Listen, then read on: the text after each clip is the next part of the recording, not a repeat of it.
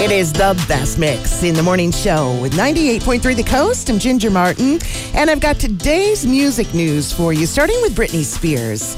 She's written that memoir, and you may recall the release date was postponed. A couple of celebrities that were mentioned in the book wanted to make sure that they weren't being defamed. So the publisher, Gallery Books, toned down the book a little bit, calling it a brave and astonishingly moving story about freedom, fame, motherhood, survival, faith, and hope, and that it illuminates the enduring power of music and love, and the importance of a woman telling her own story on her own terms. All right, if that sounds compelling to you, you can catch The Woman in Me. It's going to be released on October 24th.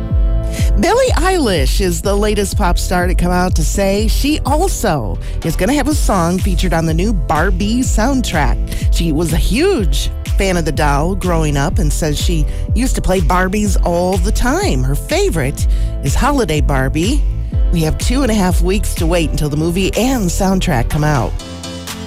And Taylor Swift has broken the internet once again, this time in France, as Swifties there overwhelmed the servers as they tried to buy tickets to her upcoming shows there. Ticketmaster tweeted out that it will keep people posted with a new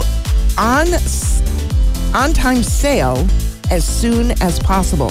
Her shows in Paris are next May, with one in Lyon as well. And that's your music news this morning from 98.3 The Coast.